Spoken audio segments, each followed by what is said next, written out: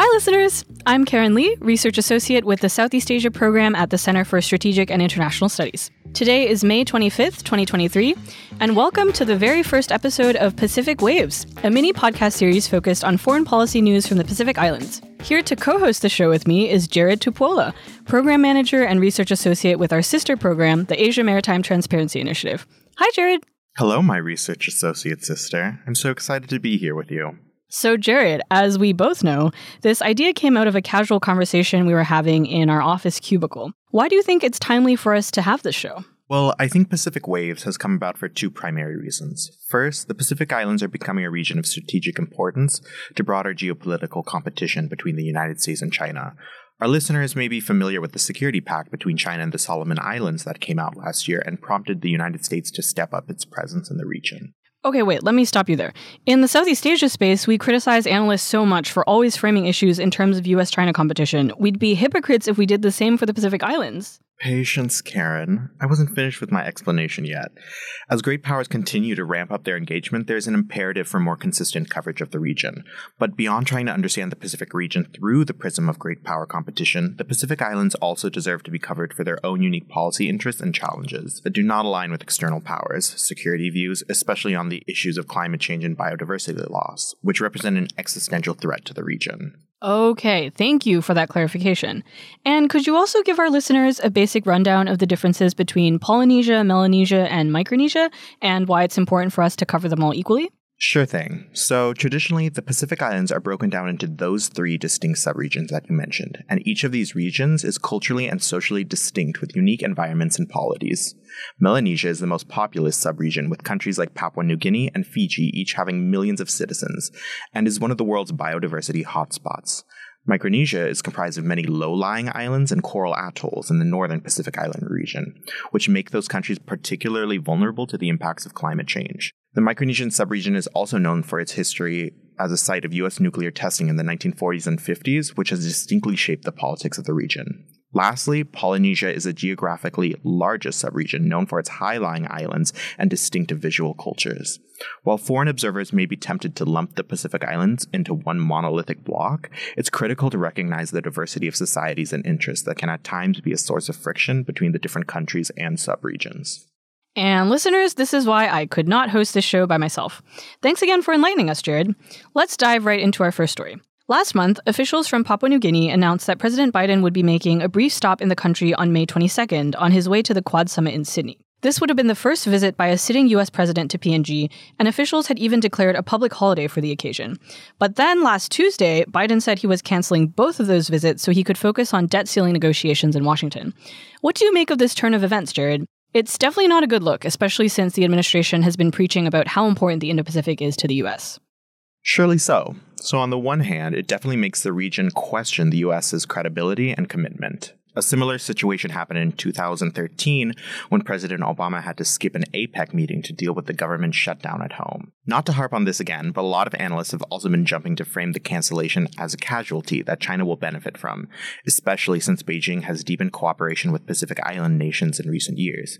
Xi Jinping himself visited PNG in 2018, and then Foreign Minister Wang Yi toured 8 Pacific Island countries last June, signing a raft of bilateral agreements on trade, fisheries, and infrastructure. So let's recap what Biden has done to make amends. He called Prime Minister James Marape on May 18th and invited him to Washington later this year for the second U.S. summit with the Pacific Islands Forum, and also sent Secretary of State Antony Blinken to Port Moresby in his place. Were the deliverables from the visit largely unchanged then? In large part, Secretary Blinken was able to hold together the Biden administration's agenda and secure some major deliverables. First, the U.S. and Papua New Guinea signed a defense cooperation agreement as well as a maritime security agreement that will boost bilateral cooperation on maritime threats, including illegal, unreported, and unregulated fishing, drug trafficking, and migrant smuggling.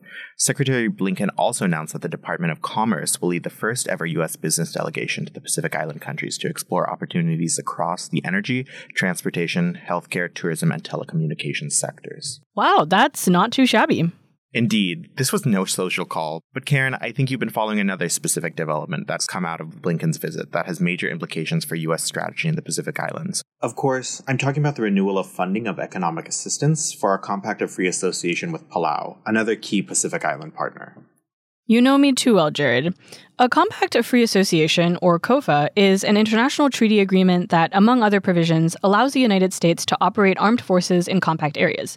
More importantly, though, economic assistance, including disaster response and recovery, is a critical component of COFAs, which the U.S. also has with the Federated States of Micronesia, I'll abbreviate this as FSM to distinguish it from Micronesia, the region, and the Republic of the Marshall Islands. All three had been due to expire in the next 12 months, but COFA negotiator, Ambassador Joseph Yoon, signed a renewed agreement with FSM on Tuesday and expects to finalize a deal with the Marshall Islands in the coming weeks. According to Secretary Blinken, the new agreements see the United States providing $7.1 billion in aid to COFA partners over the next 20 years. That's great to hear, Karen. It's definitely worth mentioning that all three COFA partners are strategically located north of PNG and east of the Philippines, making them the Pacific Island countries that are closest to Taiwan. I want to pivot to a related story, though, which was Indian Prime Minister Narendra Modi's coinciding visit to Papua New Guinea for the third Forum for India-Pacific Islands Cooperation Summit. Karen, what were some of the highlights from his trip? I think Modi's visit really exemplified how the U.S. should be engaging with Pacific Island partners, which is through having a clear agenda, addressing issues of common interest, and just showing up. Like, Prime Minister Marape literally created a Twitter account on Monday just to thank Modi for coming, and the only account he currently follows is Modi's. In the summit's opening session, Modi underlined the importance of a free and open Indo-Pacific, highlighted India's role in providing COVID-19 vaccines to the region, and touted India as a reliable partner in humanitarian assistance and development. I think it's also noteworthy that Modi referred to Pacific Island states as large ocean countries and not small island nations. The entire region manages about 1/5 of the world's oceans, which is no small area. I definitely agree that India's message resonated with the region, especially regarding how countries in the global south should work together. In a BBC interview, Cook Islands Prime Minister Mark Brown said, "We don't want our region to be an area of adversarial challenge between our development partners. Rather, we want to find areas of collaboration where we can have the best support to achieve our development agendas and climate agenda." This sentiment echoes language from Southeast Asian leaders and underscores the importance of meeting the region on their own terms. As the chair of the Pacific Islands Forum, the Cook Islands was invited to the G7 summit in Hiroshima this past weekend. And in his address to world leaders, Prime Minister Brown highlighted the region's disproportional share in shouldering the burden of the climate crisis. And speaking of the G7 summit, Modi made reference to the Quad leaders' commitment to increase cooperation in the Pacific during his visit to Japan. With Biden having to cancel his appearance in Port Moresby, Modi's presence in PNG to advocate for the Quad and a free, open, and inclusive Indo-Pacific goes a long way in solidifying the grouping's commitment to the region in the eyes of Pacific leaders. The fact that Modi championed the commitment of all four countries to the Pacific is a signal of healthy cooperation amongst the Quad states, which was further underscored by his equally warm welcome in Australia this week. Another recent development worth covering is the opening of new embassies in the region. Earlier this month, the State Department opened an embassy in Nuku'alofa, Fatsonga, and also reopened its embassy in Honiara, Solomon Islands, in February after a 30-year absence. There are also plans to open embassies in Kiribati and Vanuatu. Hopefully, these diplomatic missions can facilitate deeper relationships between the United States and the region, and facilitate greater bilateral cooperation on issues of common interest. Well, that's all we have time for today. Thanks so much for joining us. Wait. We didn't even get to cover the PNG foreign minister's resignation. Okay, no, that can be homework for our listeners, especially if they're TikTok users. Now, back to what I was saying before. Thanks for joining us for the first episode of Pacific Waves. Let us know what you thought of our coverage, or our very corny title, by writing to our main email at searadio@csis.org. And if you're not following us already, please hit that subscribe button or give us a rating on iTunes, Spotify, or your favorite streaming platform. Our producers for this episode are Marla Hiller and David Lotfi. I'm Jared Tupuola. And I'm Karen Lee. And we'll see you next month for another episode of Pacific Waves.